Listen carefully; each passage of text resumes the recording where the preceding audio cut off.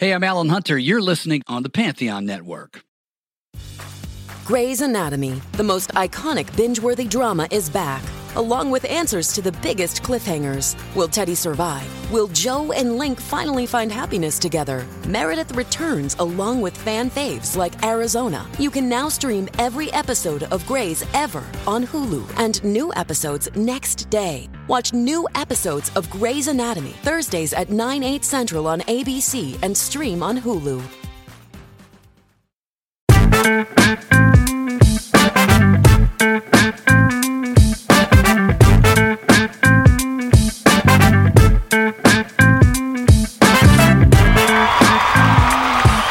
It's American music. It's the American Music Awards.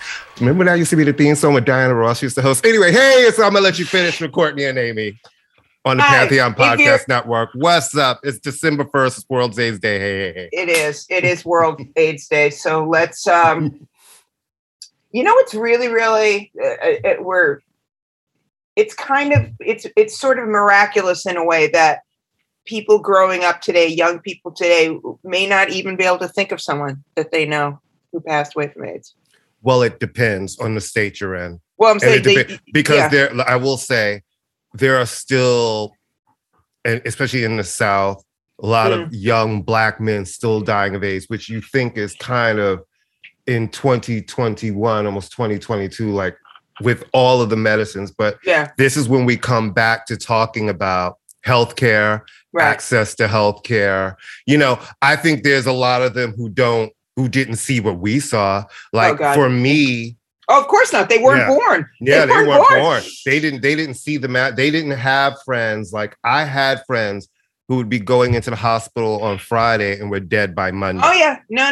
It was normal after a while. Normal. And it was really scary, but it was normal and it was really horrible. Well, today has become the day without art. And so many museums throughout the country will have a piece of work or several pieces of work covered or removed so that we can remember among the millions of people who have been impacted by HIV and AIDS that it had a tremendous effect on the creative community, artistic community. Oh my God, you think about all the artistic people we lost. A loss. So let's, whether it's someone close to you, which we have all had, or someone whose work you admire, just, at the risk of being too heavy, because we are in the middle of a pandemic right now, but let's just remember those who lost their lives and remember that science and medicine can do wonders. It's true. Because this was a death sentence when Courtney and I were. It was a death sentence. It was like you could set your watch to it, and that was it. And here's the thing that still kind of happens, and this is amazing. And then we'll really get into the show. There would be a period I remember. Well, let me tell you my story all around it. Like I remember when I first was coming out, all of the people in the stories on HIV were white men. And in my head, I was like, wow, that's like white gay men are getting this disease. Like I didn't know any Black people had it. And that was just very ignorant. 5 minutes in, we weren't in the internet generation. We could just go on and look. And there wasn't a lot of information. It was just a gay cancer. And everybody you always saw was white. Then I started to, have friends who would get sick and die really quickly. And I kind of just living with that as a gay man for so long and just being such a part of the community. I'm really proud of the strides that have happened. And medicine does work because I went from seeing friends suffer to just so many people I know just living regular, normal lives. I have friends right now who are living with AIDS. That's you know what I mean? It's a chronic illness. Yes, it's chronic treated illness. Like a chronic illness. And I think on this day we should just reflect on all of the people we've lost and just hold their memories up and remember that the fight is not over. You know what I mean? The fight's not over. So we're all in this together. I really hope that we get to a place that we realize we're better if we all just come together and try to fight stuff. All right, let's get started. What's the first thing on our show today? Well, keeping sort of in a memorial, that we just want to say some brief mentions that we lost two important contributors to the culture. One towards the end of his life, and one at the beginning of his life. Stephen Yeah. Sondheim, who the word legendary is thrown around A lot. Right. cavalierly. Mhm. An But icon. this But man, even if you never went to a musical in your life, you have heard you heard his him. songs. You have heard him, and he has impacted the way you listen to music. Mhm. So Stephen Sondheim, I mean, is it fair to say probably the most important American, certainly of the modern era, American composer and lyricist? Absolutely. So, listen, his songs have been, I mean, you just think about how many people have sang it. So first of all, I'm going to see the revival of Company with Patti LuPone in 2 weeks. I'm going in 2 weeks. Oh, that's wonderful. And, I'm really excited. You know, listen, he wrote really smart, great lyrics that have lasted the test of time. West Side Story, right? West Side Story. Which is coming out, a new version of it, which, believe it or not, it looks like it might actually be good. Because I was like, oh my God, Steven Spielberg, West Side Story, well, I'm afraid. Let me just say this. They filmed that all around Harlem and all around me. And one day I was going to the store and I saw a dance sequence being filmed. And I just thought to myself, that's some questionable dancing I'm seeing right now. And so I'm going to hold out hope that this movie is good. But yeah. And back to Steven, you know, you think about the modern day era, he wrote the lyrics for the Madonna songs with Dick Tracy and won an Oscar for Sooner or Later, which he wrote for Dick Tracy. So he just was really, when you think of theater, a Sondheim musical and those songs are just the big songs. It's the top of it's what everybody strive for. Yeah, because he gave the actors the type of songs that gave them big moments that they could also act while singing. You know what I mean? And really embody a character. And then the next was Virgil Abloh, the first Black head of men's fashion and design for Louis Vuitton and the designer of Off-White. And he also did a lot of, furniture pieces. He was a DJ. He really was someone who came in. I believe we were introduced to him as part of Kanye's team. And I believe he was Kanye's creative director. And then he really at a very young age. And then he broke out and went to one of, the most famous fashion houses in the world and got a position that nobody Black had ever held. And really made a mark. And now I can see why, sometimes you look back on people's lives and you figure out why they were doing what they were doing. He did so much so young. And in the last couple of years, he did a lot of stuff. And I think because he knew what he was battling, it's like he really put out a lot of work and did a lot of things. And it's really devastating. I have friends who knew him and they're really upset. And the fashion world is really upset. And you just, it's like, fuck cancer. You know what I mean? Who hasn't been affected by cancer at some point in this world? And just 41, it's, it's always shocking when you hear about somebody. Yeah. You know what I mean? It's terrible. I think for me, and I was actually sitting with my son and his girlfriend having lunch when he looked at his phone, and he was he was like shocked by this. I think for me that his achievements and everything, but like David Bowie, like Chadwick Boseman, these were very public people, maybe Virgil less so to the general public, but still a public person who was dealing with the most fearful thing in the world. And in an age of social media and in an age of oversharing, had the grace and the courage, I would say, to just to go through what he had to go through. And it's just another sign that we don't need to know everything about everybody. No, not everybody chooses. I'm a firm believer in that. And it obviously it makes the shock more, I suppose, but we don't need to. So I have to admire him. And as I said, the other two people I mentioned, for not buying into our tell-all society where we need to know every goddamn thing about their life, or in this case, their death. He took the Donna Summer route. Remember, the first time people found out Donna Summer was ill was when she died. Oh, yeah. No one knew that she was ill. The Freddie Mercury route, too, actually. Nobody knew that she had some aggressive lung cancer that, Well, I just admire that. Yeah, me too. Because, and I had a friend saying, well, he can help so many people. I said, listen, it's not everybody's job to help so many people. We know a lot about cancer. You don't need to spread your story how does that help a lot of people? It doesn't help a lot of people, No. to be honest with you. And this is not to be disrespectful. And then we go, it was such a rare form of cancer that you would have more of a chance. They said it's like, it was the Times says so, but it was such an unbelievable. It wasn't like he could do a PSA and say, "Hey, kids, stop smoking." There was nothing he could have said or done to help anybody. And so you know what? When you're fighting a private it's battle, not his business to do that. And you don't need it to be. Then every story about you becoming sick. Yeah, you know what I mean. Yeah. So, yeah. All right. From the devastating and the remembering people to, like, there was the Soul Train Awards were on the other night. Yeah, I guess that happened. And this is what I'm going to say. Once again, okay, let me put an advertisement out to anybody doing a award show. If you want Amy Linden, revered cultural critic, to pay attention to your shit, stop putting it on a Sunday night. I'm watching 90 Day Fiancé. Well, I knew it was happening only because it happened at the Apollo and they taped it days before. Okay. So I saw when they were doing the taping and all of that stuff. But it's like, so who won? Okay. I have no idea. Yeah, Normani won for, I guess. Really? And I was like, how are they? And that's when I was like, who? And the show is over. Thank you very much. Bless her heart. Normani, who has put out like 75 singles and none of it. Yeah. Maxwell got a lot. Yeah. Normani, who we're all looking at like, you know what? You were supposed to, where's your album?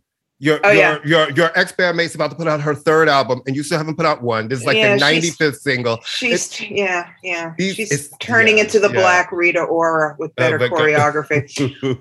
It's like what's Maxwell. Rita Ora? What is that? It's a skin condition you get if you put a salve on it. You can get an ointment to get rid of it. Yeah. Okay, great. I'm so worried for that. Yeah, no. Don't worry. 4 out of 5 doctors recommend ignoring to get rid of Rita Ora. Okay, cool. Yeah. Right, she's going in our box. I would say she's going in our box and forget it, but she's never done anything that we have to remember. No, Bless and the good thing is like we haven't talked about her in so long, it doesn't matter. It doesn't matter. But anyway, I think Maxwell got a Lifetime something award, achievement, and Ashanti. And Maxwell has a new single out, which I was actually listening to last night, and it kind of is like, who cares? I mean, for me, I think Maxwell's great, but what I always liked about Maxwell is that there was kind of, at least his last 2 records were kind of edgy, and there was kind of he just sounds like I don't want to say anything mean about him, but his voice doesn't sound as good as it does. But anyway, they got an achievement award, and he's very worthy, though. I mean, the guy's 41. Lifetime, I mean, that's a little, or 42. Fun fact, I worked at Columbia, so I was there for a couple of his albums. Yeah. And I just I don't talk about him. Yeah, I know. But my dealings with him were always, I will tell you one funny story about Maxwell. Okay. And Ashanti won the award. Okay. So I interviewed Maxwell, I think on the first record. And I was very often like the canary in the coal mine. They would send me in publicists to talk to the Black artists to see if he could translate to the whites. Because, I sprechen see Black, so I could talk to them. And so we met at the Bowery Restaurant. And because he used to like to meet, and his interviews would be at the B bar on. Yeah. So this was like we had lunch, and he was very nice. And it was the first album, Buzz, Buzz, Buzz. And this was one of the first interviews he had ever done.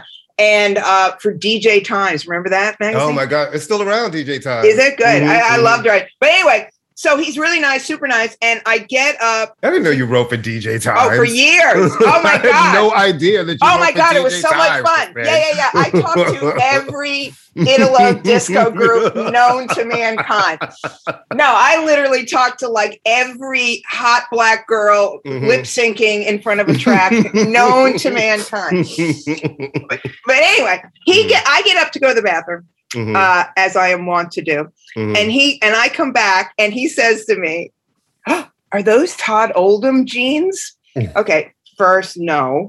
2, no. And 3, like, dude, if you're checking out my ass, that just says everything you need to know about me.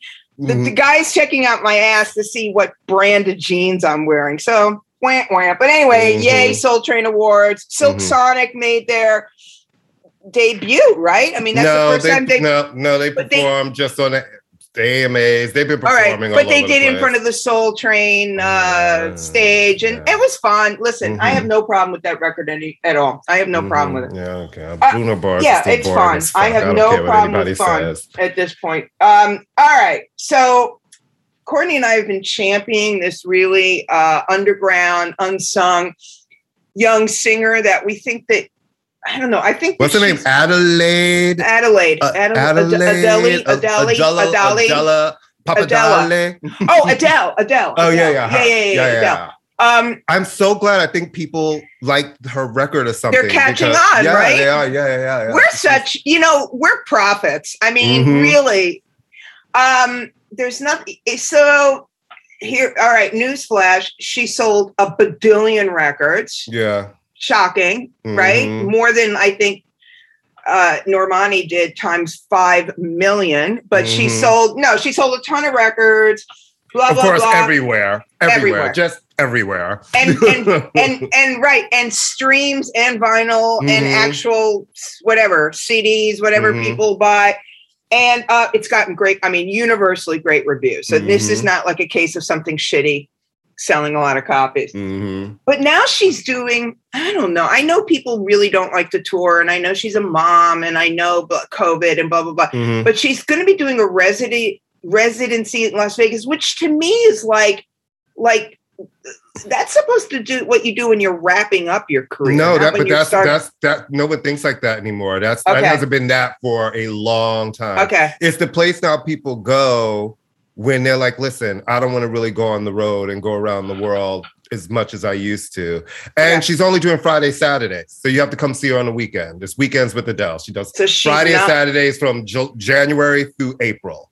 So she's not an observant Jew, I take it. Okay, that solves. I was wondering about that. Yeah, and listen, I like the idea of that for someone like her who's had a lot of vocal issues. True. That is probably the easiest way to minimize her traveling, all those different climates, going on and off of planes, especially if you have vocal issues. Well, isn't Vegas throat like a thing? Isn't that a real thing? Yes, because it's a very dry town, right? Yeah. But the way they built those theaters and everything, they've been built specifically for these entertainers. Oh. So the you know what I mean? So that is all factored in. Perfect. All right. And Vegas, when you have a residency there, they treat you good. The housing they give you, they treat them and their teams really well. And listen, you have to sign up for Ticketmaster's verified fan program and get a code to be able to buy the tickets. Okay. And they're going to sell out pretty immediately. And I would say within 2 hours or something like that. Yeah.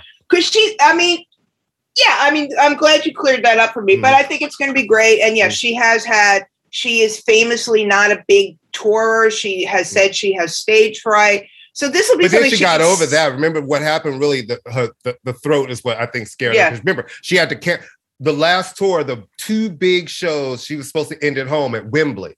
Right. And that's the pinnacle of British artists. If you play Wembley Stadium, know you've made it. But her throat, she couldn't do it, which is why now we have the 2 Hyde Park shows, July 1st and 2nd, that is turning everybody out because the tickets are, the way they've done it is the festival seating, and the tickets are really expensive. And most of the ticket options are really far from the stage, unless you get like the Diamond VIP package, which are like $900 tickets. Oh, that's ridiculous. Yeah. Sorry.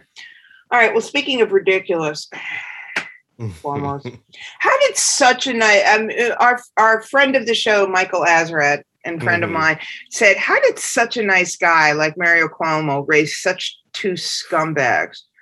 I mean, I suppose Andrew is more of a scumbag because of, all right, so basically what happened, Andrew Cuomo, former governor, scumbag, is going to be brought up on all charges, blah, blah, blah. His brother, Chris Cuomo. Well, let's talk about Letitia James released a bunch of the videos from his deposition. So that's what started. Yeah, that's what started up. And we get to see him answer these questions, and we kind of get to see him being a complete fucking dick. He's a dick. And you're watching him, and it's like you hear his arguments back, and I'm like, but when I watch you,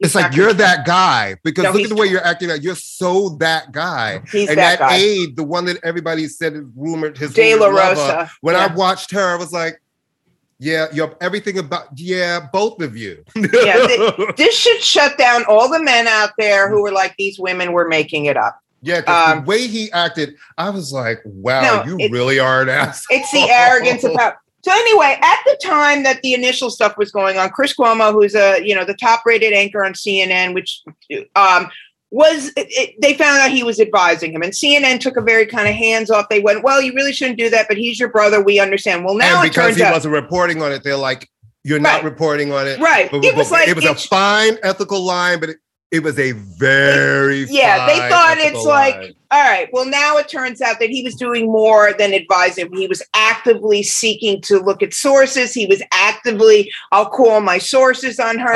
I'll find out this. And do you remember they were making jokes like, we should just get rid of all the women in the office? And it's just like, no, so he's okay. Yeah. So he's not that great of a fucking journalist to begin with, but that's a whole nother question. CNN has pulled him up there indefinitely. Yeah, so he's indefinite, and I will make a bet now that he will not come back. I said that yesterday. I was like, pulled up the air indefinitely means you're still under contract. Right.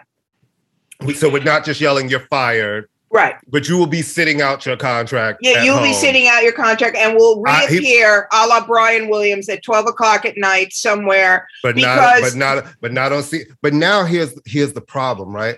Brian Williams shit was fucked up. That was really fucked up. Yeah. It was fucked up too. This is a different kind of, but this goes into a level of and that's what makes me feel like is another news organization, even though he has listen, people are so forgiving these days. They just roll one off. But he's definitely out for the holiday. He's going to be out for a while because I don't see him back on the air at CNN. I just don't see that happening. No, the staff at CNN was very upset about this. Because it's a betrayal a little bit. You know what I mean? It's a complete ethical violation. Yeah. I mean, you're like, I got some information on the one from the wedding. Ethical. It is like ethics 101. Here's the thing. I'm not going to say I wouldn't help my sister or my brother. But you wouldn't dig up dirt on them. But guess what? But even if I did, you wouldn't see a paper trail. You would not know. But that's the arrogance of the Cuomos. Mm-hmm. That's the arrogance of, men. That is the arrogance of men. Women are going to, not all women, but women will get nailed on this. This is the arrogance of like, I'm a rich white man and I'm getting good ratings and I can get away with whatever I want. Right. Yeah. All right. So there was, okay. I have to start leveraging my Rock and Roll Hall of Fame nom-com status to something because there is a documentary that is streaming on Disney Plus, Peter Jackson, Lord of the Rings, blah, blah, blah, 8-hour, 9-hour documentary, 3 parts. And each part is like 2.5, 3 hours. It's quite long. Of how they made the sausage of the Let It Be album, the Beatles Let It Be album. Now, it's called Get Back. Previously, it had been something where, Let It Be, the movie was out. It showed the disintegration of the Beatles, the famous rooftop concert, and the message has always been that Yoko broke up the band. They were angry and everything. Anyway, long story short, this is supposed to be exhaustive. Okay. I am the only white person of a certain age who has not seen this goddamn movie. Oh, and really? So, yes, because I don't have, I don't know if I could sit through 9 hours of anything, but let alone, I don't really, whatever, they're broken up. That's fine. But not that I don't like the Beatles. I don't want people going, you hate the Beatles. I have nothing but respect for the Beatles. But the point is that, come on. I feel like there's this conversation going on and I have no idea what's happening. So anybody out there, give it to me for a month. Give me the Disney Plus for a month. I'll watch it. Just come on. I mean, come on. We're Courtney Anderson and Amy Linden, for Christ's sakes. Give us the damn membership for a month. That's all. Don't make me find it on the interwebs. Well, I kind of have I have a Disney Plus. We'll have this conversation off. But I'm a Beatles fan. I enjoy their music, but I didn't care. I was like, it's too long. And I love a good music documentary. So the thing is, I will eventually watch it, and maybe over the holidays when I'm home with my family, and fill up the days because my mom's not a big Beatles fan. She will watch it with me, but I'm up sometimes late at night, and maybe I'll just watch it one night, or start watching the pieces, or maybe I'll watch one of them on the ride to Richmond or something. I don't know. All right, we just want to briefly mention, and then we have a guest today, the author Sean Sotero, and he's going to talk about his book, Dummy Boy, Tekashi 6ix9ine, and the 9 Trey Gangster Bloods. But we want to briefly mention that, why don't you talk about Josephine Baker real quick, and then I'll mention Rihanna. You know, I look at America and I think we always love to pat ourselves on the back. We think we're doing something. And then out of the blue, I'm turning on my I kept seeing people post Josephine Baker, and I was like, is it her birthday? Did I? Because she's already dead. Right, we know that. And I was like, did I miss something? But, you know, I'm really on the news break because I can't with the news. It's too much negativity. And I turned on and it says Josephine Baker has become the first Black woman honored at the Pantheon in Paris. And I was like, holy shit. Yeah, that's major. Major. So congratulations. And then when they run down legacy. her history and her legacy, and it's like, you think about this country, like she was run out of here just because she wanted to be an entertainer and be Black and to go to France, be celebrated. The fact that she passed messages to the resist, you know, like during the war. And you just think about who she was and the fact that they honored her with such a big honor and watching the pomp and circumstance and the ceremony of it all, it was beautiful. And it just it made me very proud. It made me very, very, very, very, very proud. And we just want to mention Barbados how fierce is that? Yeah, I mean, talk about dropping the mic. Oh, and by the way, we're not going to like fuck with you anymore, Queenie. And they are now an independent nation after many years and public. And they have made Rihanna, who is the favorite daughter of that country, a national hero. And I'm like, yay.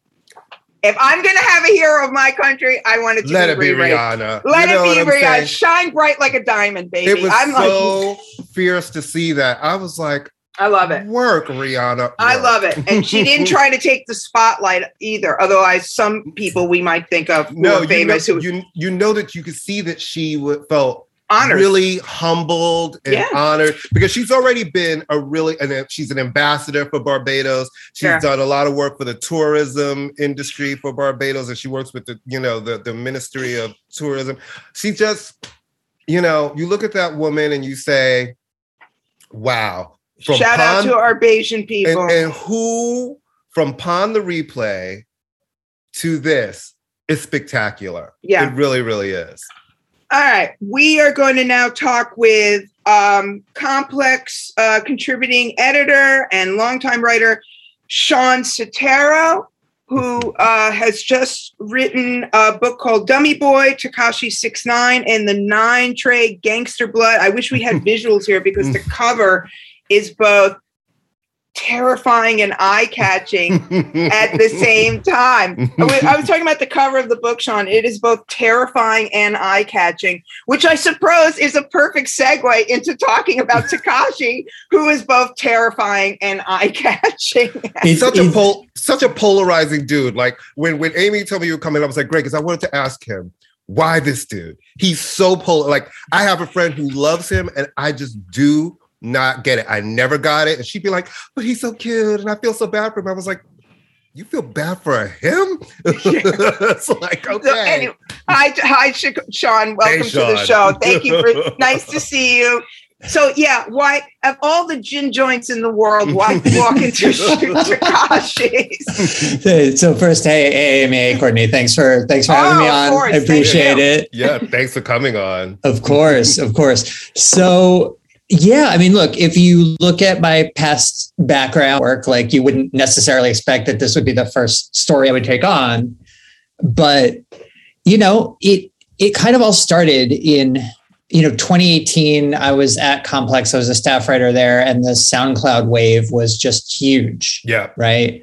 And we were kind of trying to figure out how are we as a publication going to cover that? And these guys don't need us. They can just stare at their phones and talk to millions of people rather than give an interview where they don't have control over the whole thing.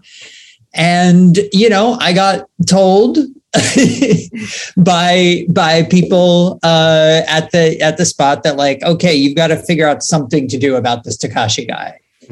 He had come into the office and we were all a little like, I think I go over this book. He came into the office and we were like, I don't know. There are these rumors about him. Like, we were a little, not rude, but a little standoffish, a little like, not rushing to speak to him now. Of course, I regret it and wish I'd plied him with quite, hours of questions about everything, but what can you do? So, I had this mission where I had to write something about him and about the phenomenon. And, it was suggested, okay, well, what about this Treyway guy who's always around him, who turned out to be his sort of pseudo manager, Shadi, who plays a big role in the book. And I started delving into all of the people around Tekashi. And before I could turn that into a story, the arrests happened. And we were kind of off to the races from there. And you were like, I'm on to something. I got to tell you, first of all, I worked at the high school. Well, I don't know if he actually attended, but I worked at the junior high school. Juan Campos. IS-71, yeah. Juan Campos. Yeah, I worked there. Yeah. And people say, do you remember him? I said, his name was Daniel Hernandez. How would I have remembered? I mean, not to be rude, but it's like the school was mainly Mexican and Dominican, and he did not have the hair. And I'm assuming he never came to class, but I do know people who remember him. Okay, so I will freely admit that part of my what the fuck with him was generational. And being, I'm still, not that I don't listen to contemporary rappers, but I'm looking at going, what is this? This is just like the rantings of a kid. And, it's generational. Music is meant to piss off older people. I am officially an older person. But once you started diving into it and realized there was more than the music, why did he do this? It almost feels like this is one of the greatest grifts of music. Well, but it's playing. Is that rude? Is that a rude thing to say? No, but it's playing with that street shit. This is what I always tell people. The streets are very real. Don't think you can't dip in and out of that shit. You can't dip in and out of gangs. And people try to do it for a certain amount of cred and trying to be this thing, but the streets are very real and they don't forget. And if they help you with something, there is something you're going to have to give in return. That's what he found out, right? And to your point, Courtney, he got in his head, and people around him got in their heads that this guy with this look and this ethnicity, quite honestly, this ethnic background of being Mexican, plus a street gang would equal music success. Before it happened, that was the idea. Right. And he, as I elaborate in the book, he tried to do that with a Crip set in Brooklyn and sort of got shut down, and then got the opportunity to do it with a Blood set in Brooklyn, and that took off. So, it didn't much matter, sort of which side. It was just kind of like, these were the people who would accept him. Because him, it was like marketing. He was like, this is part of the marketing plan. Yeah, this is the thing that's going to make me stand out is this incongruity, right? I look so crazy, but I'm around all these tough guys. Is it a joke? Is it real? And you see it in the documentary as well, which you were very involved with, and your book. I mean, this was almost a perverse brilliance. He went, I'm going to wear these T-shirts and everybody's going to, this is for a digital age where this is for a world star age, and that's probably even a dated reference it now. But, he was not making music so that critics would like it. He was making music to get hits, is that fair? Absolutely. I mean, look, he was doing the clothing before he was rapping, right? He was, making these clothes, like you said, with outrageous things on them, STDs, HIV, the N-word, whatever. And well before he was known as a musician, people on message boards knew him as Pussy N-word because that's what, the read on his clothes in one photograph that sort of made the rounds. It wasn't his idea to do music, right? His future manager walks into the deli he's working at and he's like, you've got this look, you've got this voice, you don't appear, you're Hispanic, you are going to be my delivery system for my music. And I'm going to make you a star. I'm going to make you a star. And that particular iteration didn't really work, or worked, only nominally, but it set him on the path. And I think got him realizing that, he could do this, and it set the road and the connections to get him to this, stardom in his second sort of faux gangster iteration. I did. You did talk to him for the book, or this is sort of like a culmination of your reporting, and you have sat down and talked with him before? I have talked to him, but it was like not substantive enough to really be used in the book. Like, it was around the time this last album came out, and we were negotiating to try to do an interview that didn't end up happening. So there were like a couple days of phone calls trying to set that up. But the vast majority of the research for the book was done. I heard him talk for 3 days on the stand, 3 straight days. And that to me was far better than an interview, because there was a built-in, there was sort of a built-in need for him to tell the truth. Whereas, right. He couldn't have a handler there. He had put your hand in the Bible. It's amazing how little you'll bullshit when you're. Yeah. I mean, well, look, he had to be a good witness because he knew that his freedom depended on it, right? The way it was set up was, if he was a good witness, the next step would be the government writes a letter that says, please, judge, don't make him serve any more time in prison.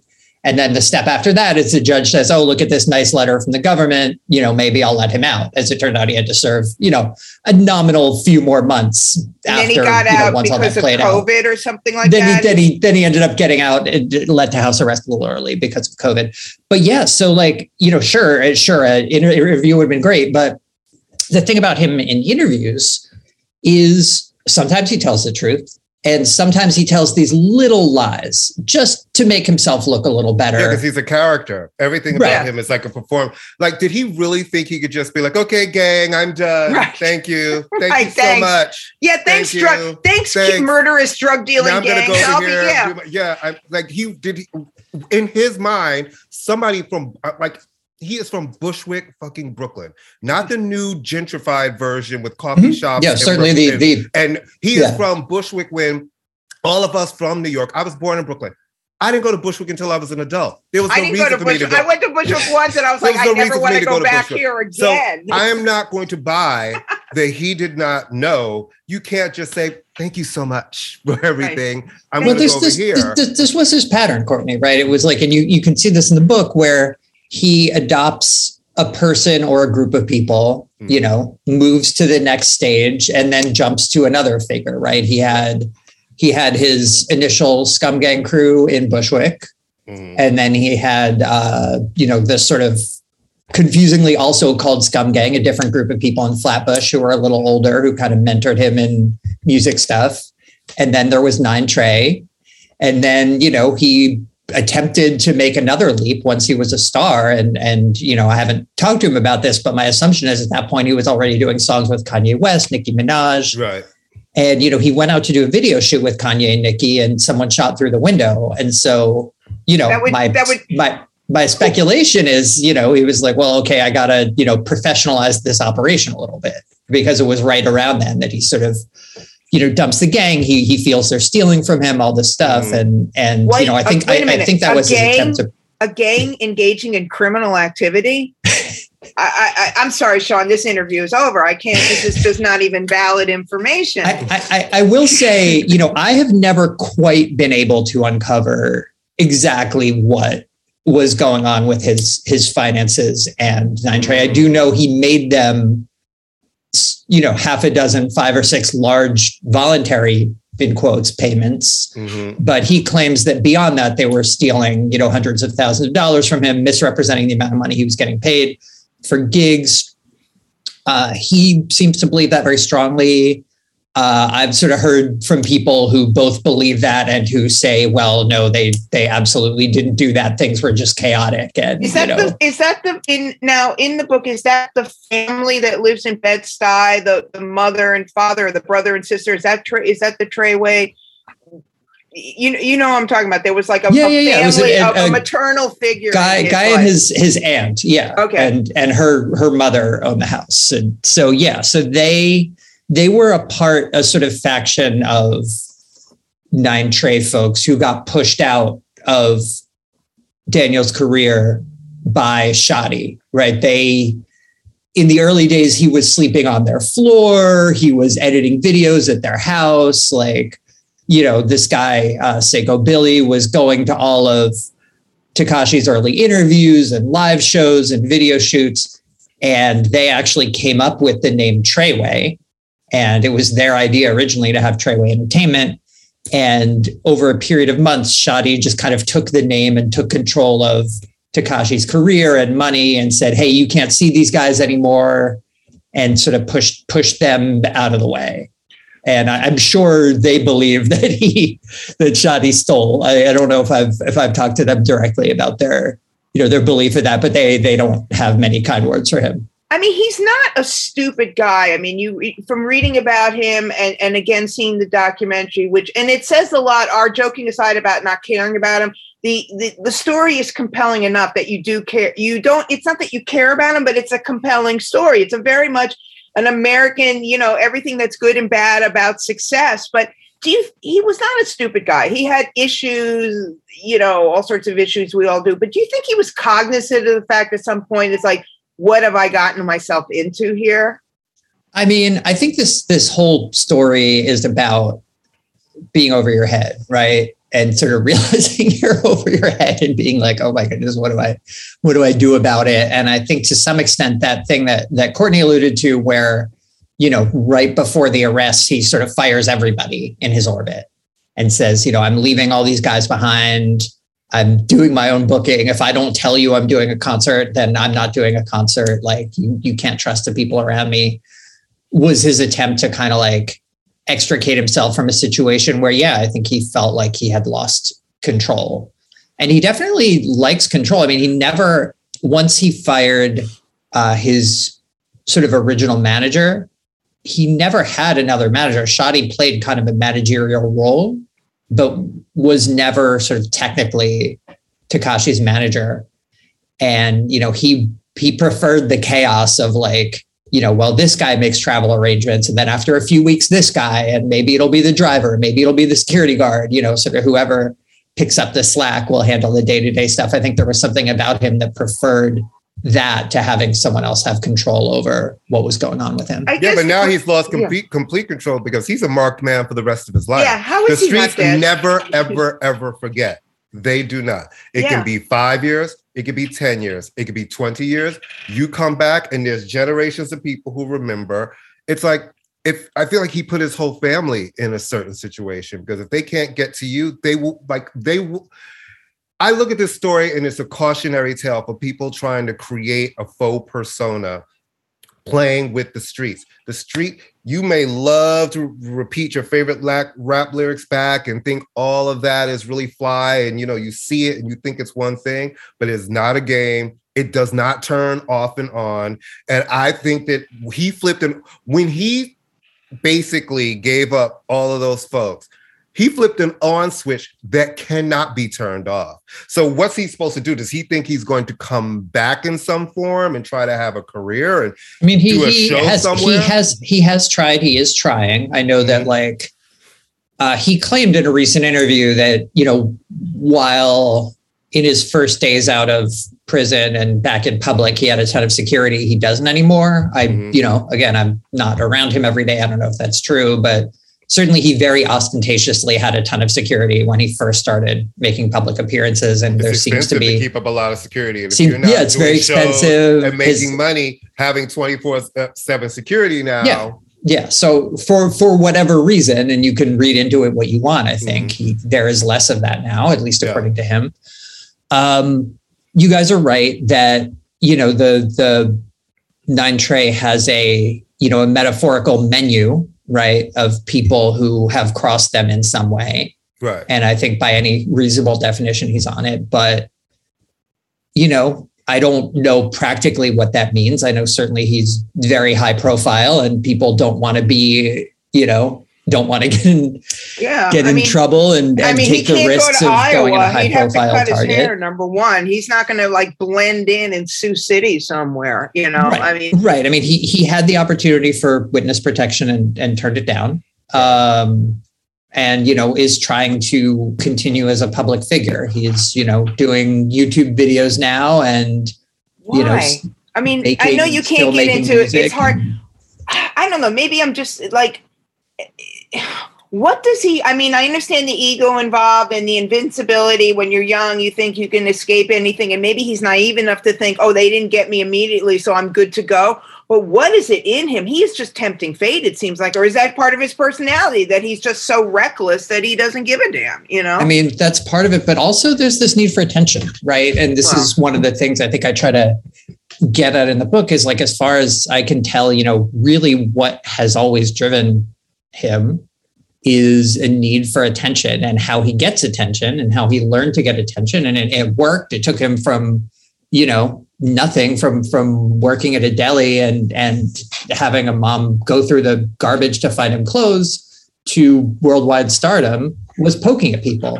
Hey, it's me. Right. And, you know, annoying people until they paid attention and couldn't look away. And, you know, to my mind, it's kind of like, that worked so well, why would you stop?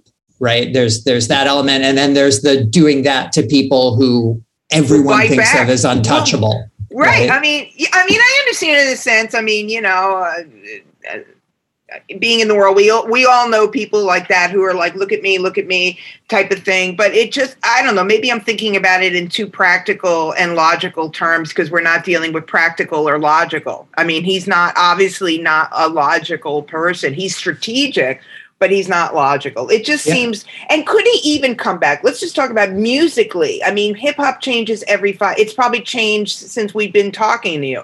Is his audience there still? I mean, there are still young curiosity, I think, around the world who love him, like the person Courtney was talking about, right? Yeah. But you know, the last album did less than expected. So in a certain sense, I think the culture has sort of moved past him. He was very much not just musically, stylistically, but, you know, culture-wise, he was sort of very much of the Trump era, right? The president of the United States was someone who was poking at people, right? And who would just kind of say stuff to get a reaction, whether, you know, and the truth of it was, you know, immaterial, and would go at foes regardless of propriety, and lived for, you know, attention and pissing people off. Sort of the Marjorie Taylor Greene of hip hop. It's like, you know, it's like, look at me. And not that we still don't have those lunatics, but we are in a much more kind of sober time in terms of like, they're always going to be trolls. I think bigger than that is who's going to give him hot beats, who's really going to work with him. A lot of people, if they still have any connection to the street, doing something for this guy is almost like they're going to look at you a little like, sure, it is much harder for him to get high profile collaborators. Yeah, you know what I mean? Now. They're going to be like this because if you're doing hip hop, who are you selling records to? Yeah, you have your mass market, but your core is always going to be, especially if you're a certain type of hip hop artist, is the street. So in doing research for this book, was there anything that you found out that you didn't know that surprised you? I would say basically everything in that. What I mean by that is, you know, the research for this book and for the podcast I did about Tekashi that is called Infamous, that's on Spotify, like basically, or I should say that I did with my incredible team over at Complex and Spotify, and Angie Martinez graciously narrated. Nice. You know, while we were putting that together, we were kind of uncovering all of this, you know, in the immediate aftermath of his arrests, right? While I was reporting on the case, while I was interviewing people for the podcast, so that, you know, however long it was, 9 months after the arrest, when the trial happened, you know, by that point I had sort of uncovered many of the layers of what was really going on. Right. But that process of getting there was kind of endlessly fascinating. I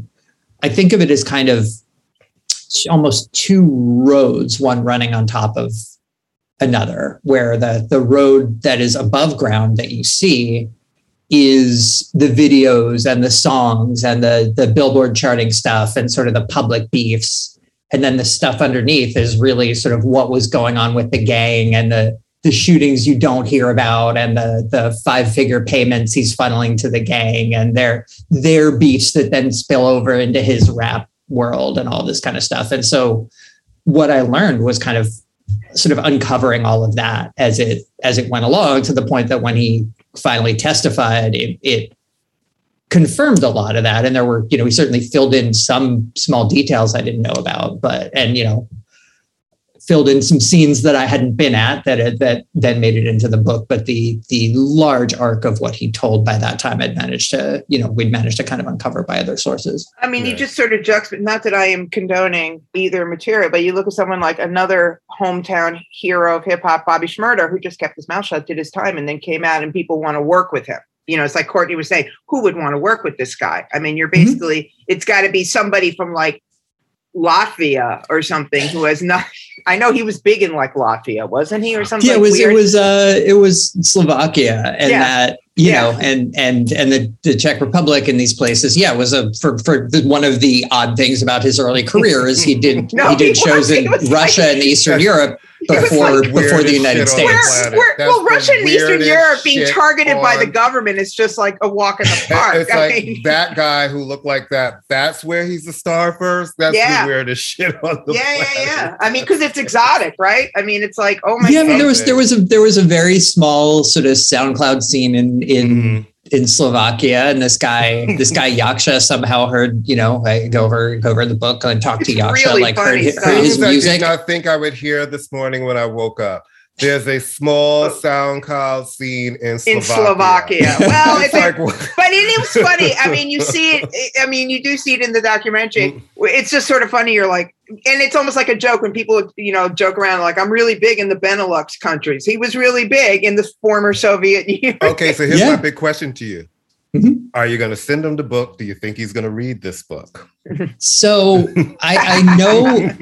With no return address, Sean. Send it without a return address. Exactly. I mean, look, I know that his record label is aware of the book, and certainly people around his label, people around his label head are aware of it. I certainly would be very curious for him to read it and hear what he thinks. But I feel like, I got the full story. I hope he comes across it. But how do you think the gang will react to your book? I mean, look, I think that they will actually, I don't know if they're all going to love it. Certainly there are people who were convicted of things that are described in this book that are appealing their convictions, even though in at least one case they pled guilty, right? And are saying, have a different take on what happened than the existing evidence and the law and my judgment from what I saw of everything says. So they may disagree, but overall, I think it's pretty. I think that the people who are around, a lot of it is their words, right? Is their recollections, is stuff that they said, is messages they sent at the time. And I would say that I tried my best to be delicate stuff, stuff that was extraneous to the story that maybe would have revealed something, that wasn't strictly necessary to the storytelling. I left out. And so I think they would certainly, I hope, respect that. So, I will say that having read it,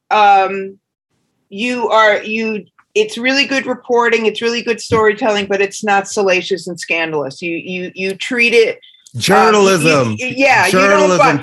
You don't buy into the hoopla. You are reporting it, even though he is the definition of hoopla. So I will give you kudos for that. That you take a very extravagant person and treat it like a serious news story, which it is, because as you said, this is about more than just some kid who became a rapper. I mean, there's a bigger question. It is like there's a bigger question about like how we live our lives these days, right? With our looking at our phones all the time, right? And that next hit of dopamine from like, and I'm in the middle of this now promoting the book, right? It's like, did enough people look at my interview, or enough people pre-ordering the book? Like me. And, we're all caught up in that to some extent. And that's really where he lived. And I think there's a lesson for us all there about attention for its own sake and what the need for that can lead to. The book is out now, right? The book will be published December 21st, but you can pre-order it now anywhere books are available. Wherever it's on. This is Complex's imprint.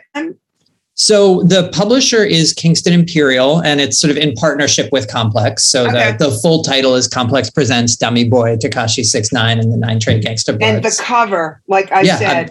I'm so glad you appreciate the cover art. The cover is, like I said, it's both terrifying and eye-catching at the same time. Yeah, it's a train wreck, the cover, and that's. I want to say this to all of our listeners.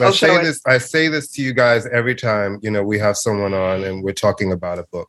Reading is important. Books are important. Support this book. It comes out December 21st. It's a great Christmas present. It is. You have a hip hop lover in your life. You have a music lover in your life. I believe documenting history and interesting stories and just kind of telling these stories is important because, like you said, we're all looking at our phones now. People are used to getting things from like the baller alerts and the different things where it's like, you get a little paragraph of something and you get breakdowns of stories. It's really important to read. This is a great read. You can pre-order the book now. It's out December 21st, right time for Christmas. If you're talking about you have a Secret Santa you need to do for your music guy, your hip hop person, a book. Everybody loves a great book. Simultaneously published audiobook also coming out, narrated by the amazing Dion Graham, who is the voice of the first 48. Nice.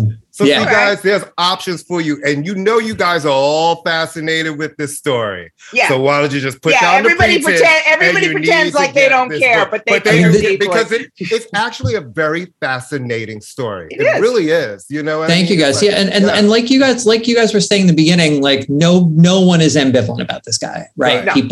People either really love him or hate him. No. And I would say there are good reasons for both. He's a compelling personality, and by a combination of like circumstance and good beats and whatever, he had a handful of really compelling songs and videos, and but also he did several really unforgivable things, snitching aside, whatever you think of the ethics of snitching. And that's, who cares what I think about it? I think, that's up to individual people. But beyond that, there were other things, detailed in the book that I think are, you sort of have to reckon with when telling this story.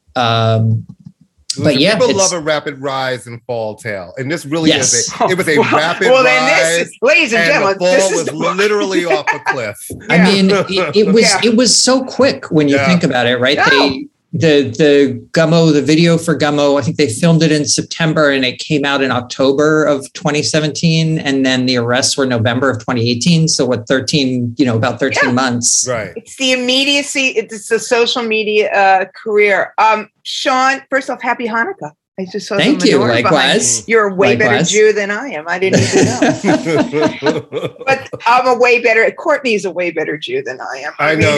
It's like I'll ask her a question. She's like, I don't know. I'm like, what do you mean you don't? She's like, I don't know. I'm like, I was walking by the other day and I saw a big candle in the park. I went, oh right, it's Hanukkah. I was like, it changes every year. That's why. I was like, is Rosh Hashanah next week? And she's like, I don't know. I was like, you don't know. Do I have the day off from school? Yeah. Right. She figured it out. She looked at her schedule. Like, oh yeah, it must be next Thursday. Yeah. It's next Thursday. Amy, I actually want to ask you something as someone who's been around hip hop for a long time. When you sort of get to the part of the story where, and Courtney, maybe you too, where he antagonizes on purpose Jay Prince, I'm curious your reaction. There are certain names that are like Candyman in the right. You say them 3 times fast. It's like Jack, Haitian Jack. I remember once doing a story about Wyclef, and the editor, who will not be named, said, oh, ask him about Haitian Jack. So I had interviewed Clef before, and I asked him about Haitian Jack, and then I came back, and she goes, oh my God, why didn't you talk about Haitian Jack? I said, because you told me. And Jay Prince is one of those. Once and this is how dizzy I am. Yeah. I've met him, had no idea. And because I'm so like, me, I'm house music. And so when I would hear that name, I'd be like, Oh, that and then guy, I was like, I met him. He was really nice when I. Well, yeah, I mean, that's how crazy things get. The duality of certain things and meeting somebody in a certain way and not having any sort of history to it. And when I worked at Violator, I spoke to Frank Lucas on the phone. Like, had no clue. And then later when all that stuff, I was like, oh wait, I've spoken to him. Yeah, I've never had any dealings with J. Prince. Haitian Jack sort of peripherally. Who was the other one that was arrested and Jimmy Rose. But yeah, it was just one, that's where the advantage of being a middle-aged white woman would come. And I'd be like, I'm not getting He was nice when I met him too. They're all nice. If they were horrible, you would not, you know what I mean? Horrible. But the real deal is how I figured out who all of these people were, honestly, was my 1 year of working at Violator was first of all, that was a good time. I got to tell you, one day we'll sit down. My 1 year at Violator was actually a lot of fun. I started a week after the last time the office got shot up. I was there that week, and I'm doing the interview, and everybody's wearing a bulletproof vest. No. My first day there, it's the end of the day, right? We're like, we're all sitting there. And then like all the guys, it's like time to leave. And all of a sudden, all the guys start picking up bulletproof vests, and they'll start strapping on vests. And I remember I'm sitting at my desk and I'm going like this. I'm looking to the left, looking to the right. So I started looking under my desk. So I'm like, is there one for me? So finally I get up, go to Mona's. I was like, hey, hi. Is this something I need to know? She's like, why? I said, well, everybody's packing to leave, but they're all putting on a bulletproof vest. I don't have a bulletproof vest. Do I need a bulletproof vest? Yeah, I saw the bullet holes in the thing. Great time. I loved it though. It was really, really good. But that's how I found out who all of those players were, because Violator, our office was on 25th Street, and Jimmy Hinchman's office was on 25th Street. Okay. 4040 Club was on 25th Street. 25th Street used to be a hot block. Double XL was around the corner. And I remember going up to Double XL, and there was like, you could no longer go to the back. You had to be met at the front. Remember when Polygram, they were dating ourselves. Mm-hmm. You had to be met at the front and I was like, right? Escorted. I was like, yeah, that'll prevent. Wow. So to answer your question, it was one of those, he's one of those shadowy figures, but yet continues. I know people who have worked with him. I know people who said he's fine, but you're always aware at any moment that he could do real damage to you, but he's sort of like, these Teflon Dons. I mean, there are tons of people in Brooklyn, I'm sure Italians who have done business with mob people their entire life, and they know him, and it's just a deal with the devil, right? I mean, I have to think that at the point of his career that Tekashi at that point was in bed with so many fucking people. What's one more? I'm just fascinated by the fact, and I know I keep saying this, that he just thought it could be like, okay, I'm done. Thank you so much. I'm done. So you guys, great. I'm done. And it's like, you're from Bushwick. Right. And well, on the very next day, right, or maybe the same day, they were strategizing on the phone about like, okay, well, we can't, we probably can't get to him directly, but if we injure his security, they won't want to be a security anymore. And then we can have access to him. Like they were, and that, as I mentioned in the book, like that sort of him dumping everyone sort of upped their antagonism, and that ultimately led the feds to kind of speed up their arrest. They wanted to, because they knew hang around for a while. They knew he was the key. They knew they could flip him because his days were numbered. That's what they were seeing. And he ultimately was the one who had the least awareness of the streets. This is a fascinating read. Yeah, we really thank you guys. Everybody, again, I'm going to hold up the cover so people can't see it. I'll draw it on our page. We'll put a picture of it, but it's called Complex Presents Dummy Boy, Tekashi 6ix9ine, and the 9 Trade Gangster Bloods by our new friend, Sean. Sean, I've been a fan of yours for a while, and we finally met last year. So I'm really glad that you did this book. I'm really glad. We're both very grateful that you did the show. Comes out December 21st. Please, you can pre-order today. It's available for pre-order today.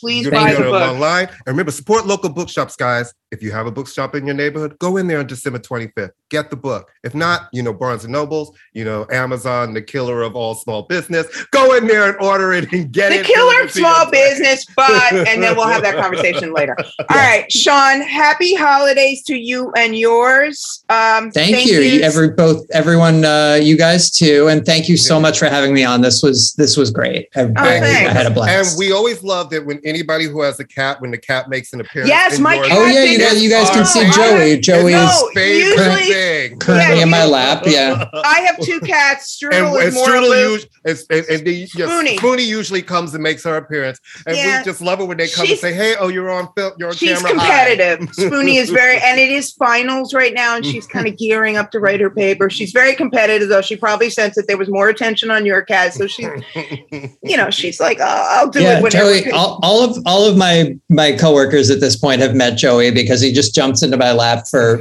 most of the day, inclusive of Zoom meetings. Whatever cats are like children, whatever they can do to disrupt your work day, they will do it. And on that note, Courtney, please give us the fabulous taglines that you do so well. Well, guys, you know what it is. You know where to find us. We're on iHeart. We're on Apple. We're on Spotify. We're on everything. You know what I mean? And you know that. So also check out our network, the Pantheon Podcast Network. There's over 70 music shows. You like every type of music, there's a show for you. Lots of scripted, some unscripted, really in-depth stuff. You'll love it. Check us out there. We're on their main page as well every Thursday. And you know where we are on Facebook at I'ma Let You Finish, all one word. We're on Twitter at Finish I'ma. We're on Instagram at I'ma Let You Finish NY. And you should listen. Sean's podcast. What's the name of the Complex podcast? It's Tekashi Podcast, which is also on Spotify right now, which is a great companion. You should listen to that and then go. It'll whet your appetite for this book. Yeah, it's called Infamous, the Tekashi 6ix9ine story. Perfect. And there you go. Yeah. Thanks, guys. We love you. Thank you, Sean. Have a great day. Stay safe, everybody. We'll see you next week. Bye. Bye, everyone.